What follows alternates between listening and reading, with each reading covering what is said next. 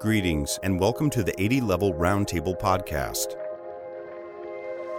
In each episode, host Kirill Tokarev invites video game industry leaders to talk about the world of game development. No topic is off limits as long as it relates to video game development. New episodes are in the works, so remember to follow us or subscribe and share with someone you know will also enjoy the podcast. Hi guys, so this is 80 Level Roundtable, and today we have Josh Lynch and Billy Maginus. Billy, I think I did something wrong with your name, but I hope you fix it. Anyway, we've been long waiting to see Josh on our little podcast, and finally we have him. So before we start going into our questions, it would be nice if you guys do a little intro in case somebody doesn't know you yet. Just tell us a little bit about yourself, how you got into the industry, and maybe what you're working on right now. Go ahead, Billy. Sure. Yeah. So I'm currently an associate art director at Ubisoft Toronto. I've been there for over 9.5 years now. Started there as a 3D modeler on Splinter Cell Blacklist. So I was one of the first few artists on that project during pre-production. Worked my way there through an environment modeler, a level artist. Started taking on bigger and bigger mandates. Started owning larger sections of the environments. And eventually on Far Cry 5, I worked on Far Cry 4 Primal, and on Far Cry 5, I worked as a lead artist, where I helped to organize the environment art direction and oversee a group of level artists, as well as do some level art myself. And currently, I'm working on Far Cry 6 as an associate art director and a team lead. So I'm doing a lot of I'm owning all the vegetation and organics in the game. So I'm a lead for the biome team. And I'm helping out on art direction and other topics as well on Far Cry 6. But mainly my main focus is vegetation right now, biomes and organics, which is a change for me. On previous projects, I did a more generalist job where I would do environments in general, build locations, model props and structures. On Far Cry 4, I worked on for almost 1.5 years, I worked on a large cave, which was a big first half of a mission took place in a cave. And so now on Far Cry 6, I needed a new challenge. So started working on the vegetation. So I also teach as well. I teach at a local college called George Brown College. I teach a class called Level Design, which is really like level art, essentially. And I mentor with Josh through the Mentor Coalition. So that's a bit of my history in a nutshell there. Over to you, Josh. All right, cool. Yeah. So, thanks for having us on here. I'm pretty excited to be on a podcast with 80 Level. And so a lot of you probably know me for making materials and teaching, but I got my start in mobile. I started working at 2XL Games, and the first product we made was like a Supercross game, and it was right when the iPod Touch came out, and we were on the TV commercial, so it was a pretty cool thing, for my first gig. And then from there, I moved into working on console titles, and so I'm currently at Probably Monsters. I'm the principal material artist on our team, and I run Art of Josh Lynch on the side, where I make training materials and sell nodes and texture assets. And I also founded the Mentor Coalition, where we host mentorships and career coaching. So thank you for the introduction, guys. So the topic of our today's discussion is basically education, and the education in this field of 3D game dev and so on. And both of you are closely kind of connected with this topic. And I'm wondering what is, in your opinion, today's kind of scenery of education and game dev? Like, are schools enough? Are schools up to date? What schools are there? If you wanted to start a career in games and if you wanted to produce 3D content, where would you suggest, a young artist to go? Like, where would he go? Yeah, I guess I'll start on this. So, I mean, I want to say that, like, I went to the University of Advancing Technology in Tempe, Arizona. And while I had, like, my fair share of things, like, when I look back on it that I wish were better, I really enjoyed the typical university setting. In a lot of ways, like, it helped me with, like, my soft skills. I had some good mentors there. And I think, at the end of the day, like, no matter which route you take, you're going to have to work really hard on your portfolio. Like, there's no shortcut for that. But what I will say, and, I'm not afraid to say it, or ashamed to say it rather, but, like, I think with the mentorship stuff, you get access to, like, talent currently working in the industry. And so a lot of things that you might have a question on in a class and the instructor's not working right now, which happens a lot, you can get, like, the info straight away on what you need to know, right? Like what studios are after, things like that. So I kind of feel like it's a bit of a mix, and it depends on your personality too and the way you work. Like, some people really can get focused up and, like, thrive at home, and some people really need a lot of structure. So I think it's kind of a mix. Yeah, so we actually heard a lot about that when basically it's like a little bit of a broken system, right? Because if you need to get some kind of a certificate to be like a proper school, you need to have instructors, like, on staff, and they have to be more like, scientists doing papers and kind of approaching this from a little bit of a different perspective. Yeah. But at the same time, if you want to have a proper school that teaches kind of up-to-date stuff, you kind of have to have people who are actually doing production. So I guess Billy's example is a great one, because he is, on one hand, he's working on a very well-known games, and at the same time he's teaching.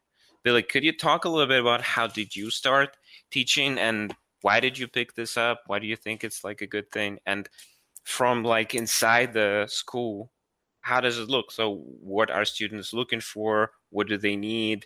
And how do the schools kind of provide what they need? Yeah, sure. So kind of before I started working, before I started my career in games, I went to a college in Toronto for game development. That's the college that I teach at right now. And for me, I found that the classroom structure was beneficial because it provided structure. It provided somewhere that I can go to and be accountable for. I took it very seriously. I know it's really easy for someone who I think is going through school, who is, perhaps in their early 20s, or not even, to be kind of unsure. Sorry, my dogs are going to go crazy as soon as they hear anything outside. So it's going to be, it'll be easy for kids to kind of, and I don't mean that in a condescending way, but for young adults to come out of high school and just be interested in video games and gravitate towards, perhaps a course that is called game development that they think is what they should be doing because they like video games. And for those people, I think it's going to be very difficult for them. Mm-hmm. But for others, like myself, for example, I think I needed that structure, but also I sought out additional supplemental training. If there were things like the Mentorship Coalition when I was in school, I would have taken it in a heartbeat, because what it does is it provides you a bit of an advancement. It kind of gives you, it allows you to do stuff that perhaps not everybody else is doing, and it gives you a bit of a boost. So when I was in school, there was like digital tutors and there was other online kind of training to kind of supplement your school work. And I had really great teachers, and I had some of them that ended up starting their own studios, and they're wildly successful. And there are others that were just academics, but were very, very good mentors and very good provided very good guidance for me. So when I started working at Ubisoft, I kind of kept in touch with some of the relationships I made and the friendships I made, and I was invited to teach a class. And that was about, I would say, 6 years ago now. So I've been teaching for probably about 6 years now. And it's usually 1 or 2 classes a week, 3 hours each class. So it's one class from a student's entire kind of course load. So they might have perhaps maybe 3 classes a day, and I'll be one of them of the week, right? So they'll have, 3 classes a day, 4 days a week or 5 days a week, and I'll be one of those classes. And it's for me, like I try to, constantly provide the most up-to-date coursework for them. And it's very difficult because, as we all know, right, games move really, really quickly. Like I remember when I was on Far Cry 4, we were using Photoshop and Endu and Crazy Bump and the NVIDIA filter to generate normal maps, and PBR wasn't a thing yet. But by the time we finished that project, people had already started becoming power users almost in Substance. So things move really, really quickly. Like you can be on a project and be out of date because the tools of that project do not allow you to stay in the cutting edge of things. So with a school system, I find sometimes that because of just how large of a system it is, it's not as nimble as something like a mentorship can be, because the mentorship is like they're short spurts, they're concentrated, they're focused, and we're always using the latest methodology when we're trying to mentor and teach and do that. Whereas sometimes with schools, like you'll have to go a whole year because you plan that curriculum a certain way, and then you can't really change that until the next year because this is what you committed to and this is what everyone agreed would be taught. But within there, there's wiggle room, and George Brown is really great at listening, and they have a good program advisory committee that they run a few times a year, and they take feedback incredibly well, and they're very nimble. The program coordinator is awesome, and it's been really great, honestly. So from my side, like I do hear some of the horror stories and some of the more disappointing stories, and I'm sure that people are going to have those experiences. I was lucky enough not to, although I could probably find some stories of like certain classes that perhaps didn't benefit me. But I guess I'm kind of one of the lucky ones who didn't necessarily have a bad experience in college. And when I go into schools now, one of the joys that I have in my career is that I'm able to teach and I'm able to mentor. And it's why I kind of like my leadership role on my team and my project, is because, I get to help grow younger artists and into like future leads and future senior artists. And I get to make art alongside them, and I get to still be competitive with them because they're very, very good artists. And it really makes me stay sharp at all times. I do personal art, and I try to, stay hands-on at work. So I mean, for me, I've seen both sides, and I've heard the horror stories and I've read the horror stories. I guess I'm just one of the lucky ones who didn't have a bad experience. And I try to keep my teaching at the colleges positive, current. But yeah, I mean, it is one of those things where, like, I think a mentorship like the Mentor Coalition is very, it's very current. It's very nimble.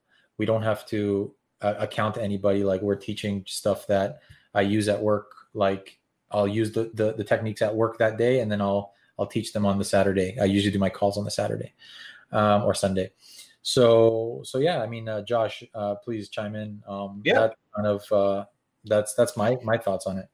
Yeah, to add to what Billy said, you brought up a lot of really good points, man. I think one thing I want to add to that is like, in addition to things being current, like when we host a mentorship, right? We are like focused on what you're after at that time, right? Or we help you try to figure out like where you need to level up. So it's not, a lot of times you might sign up for a course and maybe the thing that you were hoping to cover or really you need some extra help on was only touched on like 1 week, and maybe even for part of that class. With a mentorship, you could talk to one of the mentors and say, I need this, like I need to level up on this maybe for all 6 hours, right? So it's really cool that way. Like a lot of mentees that we have that come through, they are students themselves, like from all over the world, or they're people like working in the industry currently, which is really cool to me. But yeah, a lot of people that come through, they are like, they kind of use it as an accent, like maybe one of their courses didn't touch on, like I said, touch on something they were really after, and they come to us to help level that up.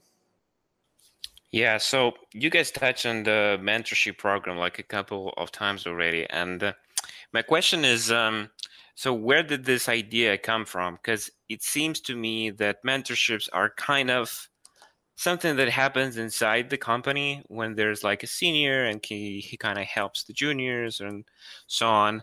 And you decided to kind of take it outside of just like one structure and allow everyone to join and to kind of take part in this. So it would be nice to hear, like, how did this idea come to you? How did you decide to build this? And what were like the points that kind of, moved you in that direction? Like, where did you see the need for this kind of service? Yeah, no, I'd be happy to go over that, like kind of the founding of it, I guess. I've been doing mentorships, like whether it was for myself or with the Mentor Coalition for 4 years this September. And so it's been really rewarding, right? And I think we're almost at 2 years now for the Mentor Coalition. And what's really interesting for me is, like, I was doing them on my own, and I'm not the first person to host a mentorship by any means. Some of my friends were hosting them, and that's honestly where I got the idea. But what I found over time was I would talk to a lot of my peers, and they would be really passionate about teaching or like what they would want to do. And actually, I remember hanging out with Billy at GDC a couple of years ago, and Billy's a big part of this story, actually.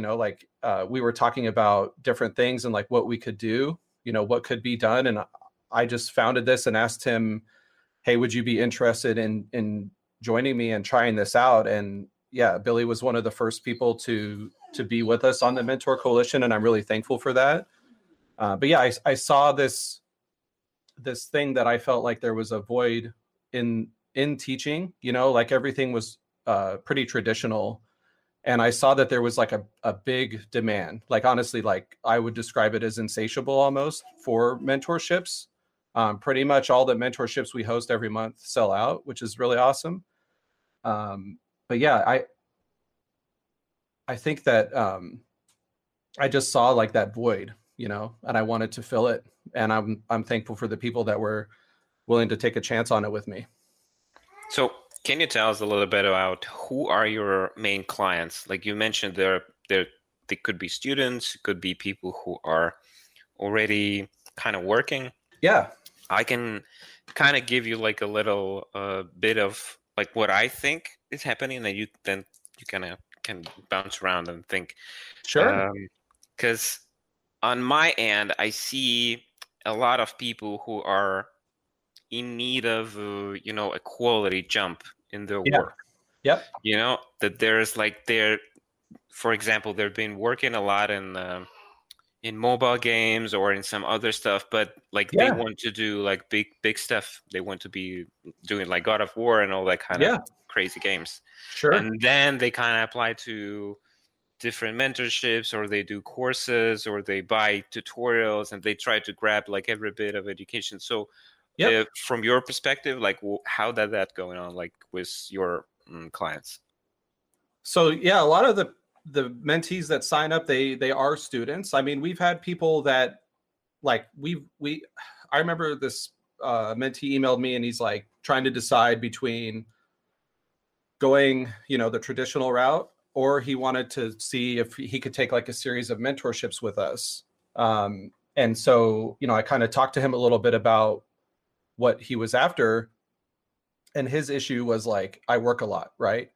And so if I pay for a class and I go through it, like I might miss some weeks or I'm going to fall behind, where like Billy mentioned, the mentorships are really nimble, right? Like you can just do them in quick spurts.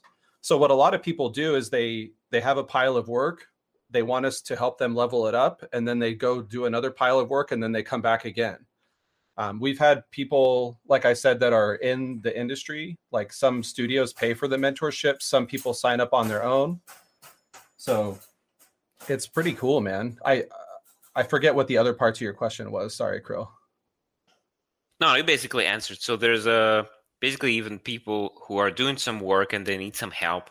Yeah. They can apply for a mentorship and then they get the guidelines and so on. But can you tell us a little bit about how it works? Because somebody might think that it's just like, I show him my garbage model that I did in ZBrush, and then Josh is going to come and, fix it. But I'm sure it's not like that. So how do you actually work with your mentees? Like, what do you help them with? What tools are you using, and so on? Yeah. Billy, why don't you take a stab at this one and then I'll follow up. Yeah, sure. The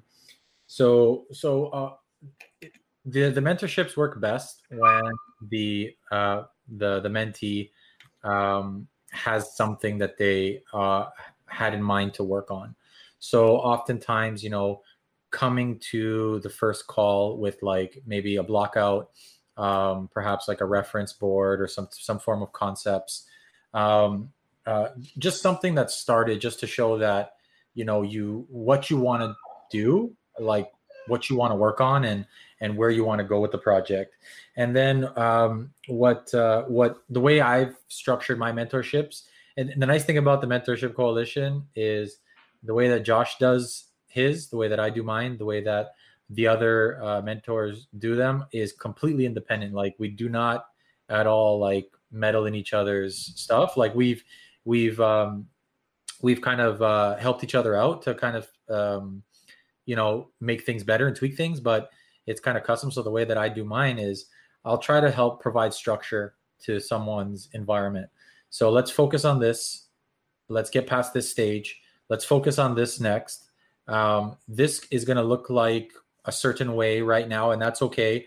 Let's focus on this next step. And then we basically go through and structure the project in a way that when our calls are over and your project is not completed yet, because oftentimes it's really hard to complete an environment in a month. Like even if I was working on an environment as like a more experienced artist, it would be very difficult for me to finish an environment to the scale that some of these dream to be in a month. So let's say an environment might take you 2 months to complete, maybe 3 months. We structure it in a way so that when the mentorships are over, you still have a structure to follow, but also like our calls don't finish when the month is up. Like I'm in touch with almost everybody that I've mentored in the past on Discord. I have everybody that I've mentored in the past on Discord, and most of them we talk once a month, twice a month at least. Even people that I've mentored like years ago. So it can go very broad like that, right? And it can be very, very wide. But also to touch on your previous question, Kirill, I've also approached Josh to say like, hey, Josh, I want to improve my base color skills, my albedo skills in Substance Designer.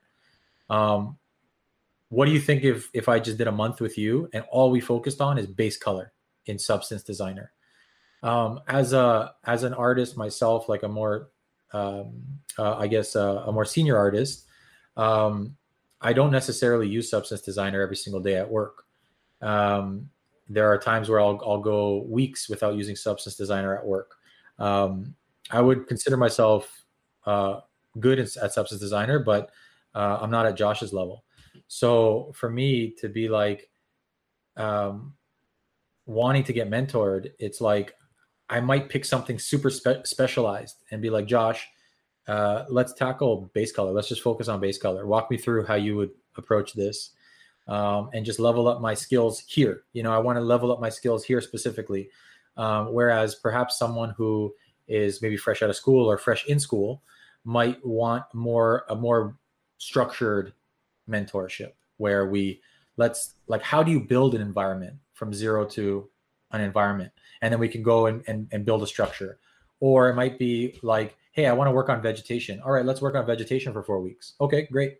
So what kind of vegetation do you want to work on? All right, I want to build this forest and I want to go through and build the trees. And so we would go through the workflow for that. And then we would start to build that out. So it really depends on what the mentee wants.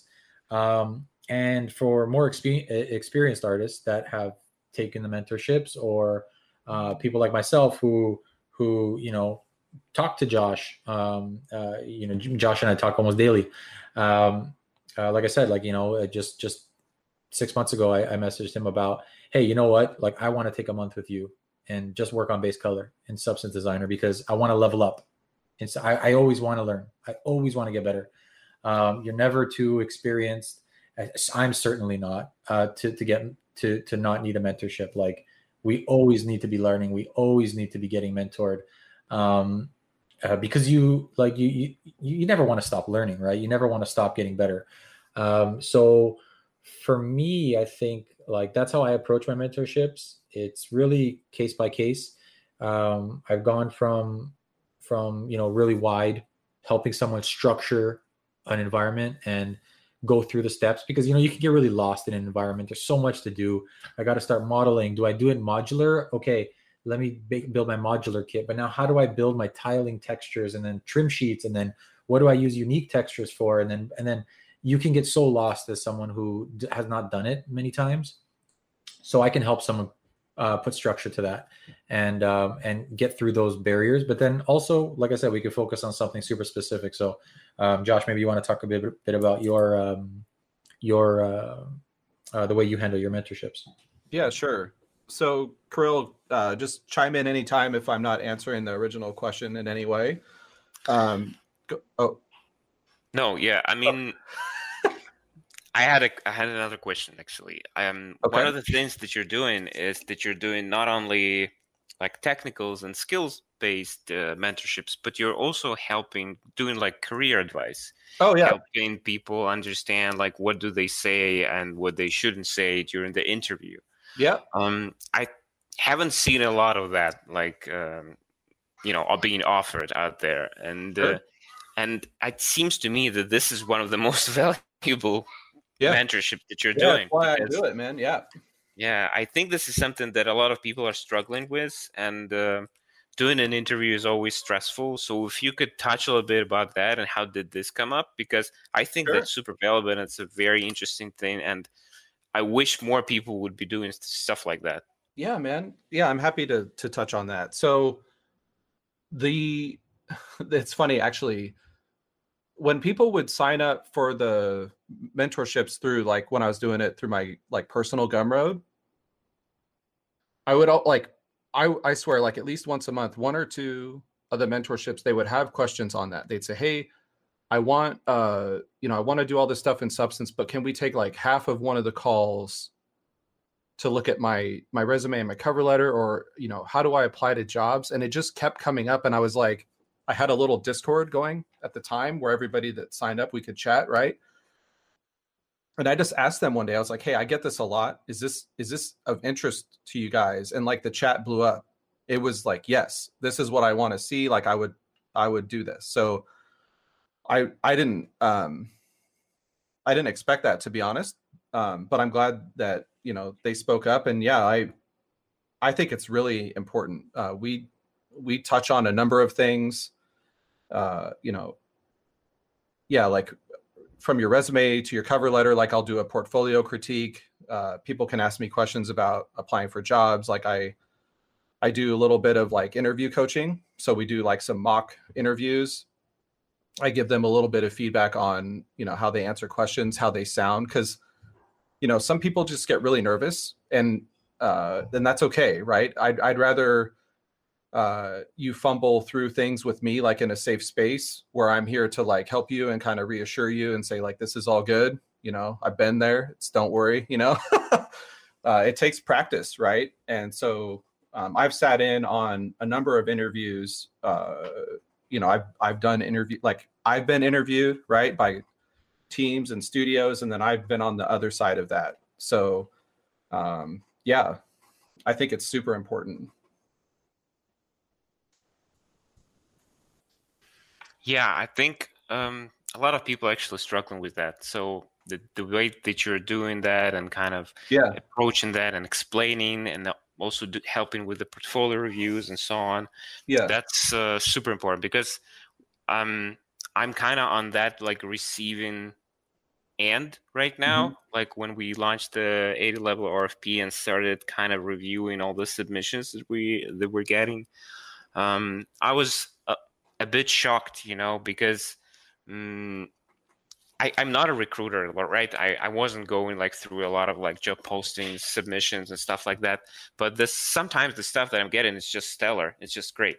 But sometimes it's just, it's like even not a beginner level. And it seems to me that a lot of people do not even know how to present themselves in a correct way, right? Because you can see portfolios with like very old work, or you can see portfolios where everything's kind of nice, but then they get some piece that shouldn't be there. It's not thematically connected. It's not connected in any way by the tools, and it's just sort of like out of this whole picture. And I'm wondering if you guys could give some maybe advice outside of the mentorship right now, but just to give some general advice to people who are assembling their portfolios, who are trying to make themselves hireable. How do they do this? Like, what are the main mistakes that they should avoid, or what are the things that should be included in the portfolio, how it should be presented? Like, if you could share some of that, it would be amazing. Yeah, I think just real high level, you want to keep it pretty clean, right? Like, and I would recommend focusing on, quality over quantity. There's a lot of advice out there. Okay. Like a lot, right? On what to do, true. What not to do. Like, don't do this website, do this website. I would say like ArtStation is your friend. It's super clean. Recruiters and leads, art directors look through that all the time. I would say, like, just handle yourself in a really professional way and present yourself as such. Like, there's a lot of times where people, they get a little wild on social media, and, you never know like who's going to see something that you posted or remember it, or you got in an argument, and then all of a sudden, like 2 years later, that person's the hiring manager, and it's like, it's kind of awkward. So just like, that's not like a portfolio advice. That's just a little bit more like just everything's visible online, Yeah, life advice. Yeah. But I would say the other thing that I would recommend is like, think about cohesion, like when you're presenting your work, and turn on the lights is something I like to tell people, because a lot of the times when I'm working with artists or I review their stuff, it's really dark. It's like dimly lit. And it's really weird to view it that way, right? Like you've done all this work, like show it off, And so we kind of go over that a little bit. Billy, what do you think, man? Yeah, I think that's it. Also, I think like, consistency. You mentioned Kirill. There's oftentimes, there'll be like 5 pieces on someone's portfolio and 4 are really good. And then 1 is just, it feels kind of like filler. Actually, the first thing I do on in all of my mentorships, literally the first call, is I'll ask the person, hey, would you like to, just go over and have a quick portfolio review, assuming the person has some kind of portfolio. And usually we'll spend the first hour just reviewing their work. And because a lot of times, the person might have 4 or 5 pieces on their portfolio that are like 80% of the way there. And by removing 1 piece and updating the remaining 4, you can have 4 pretty nice portfolio pieces. Yeah. So oftentimes, like I'll do a portfolio review with the person on the first week, if they're comfortable with it. Otherwise, we'll do a portfolio review perhaps later on in the calls, and focusing on consistency, focusing on presentation. I think like a lot of times for when it comes to presentation, people rush that part, and that's probably one of the most important parts. Is the last part, is the last 10%, the last 15%. Yeah. Is making sure that like where's your logo, where's your name on your portfolio post. How consistent is it with your other posts? What kind of fonts are you using? Like how clean is that final presentation? Because that says a lot to your ability to really kind of see the big picture. And by big picture, I mean, like, how are you marketing yourself and how are you branding yourself as a professional artist?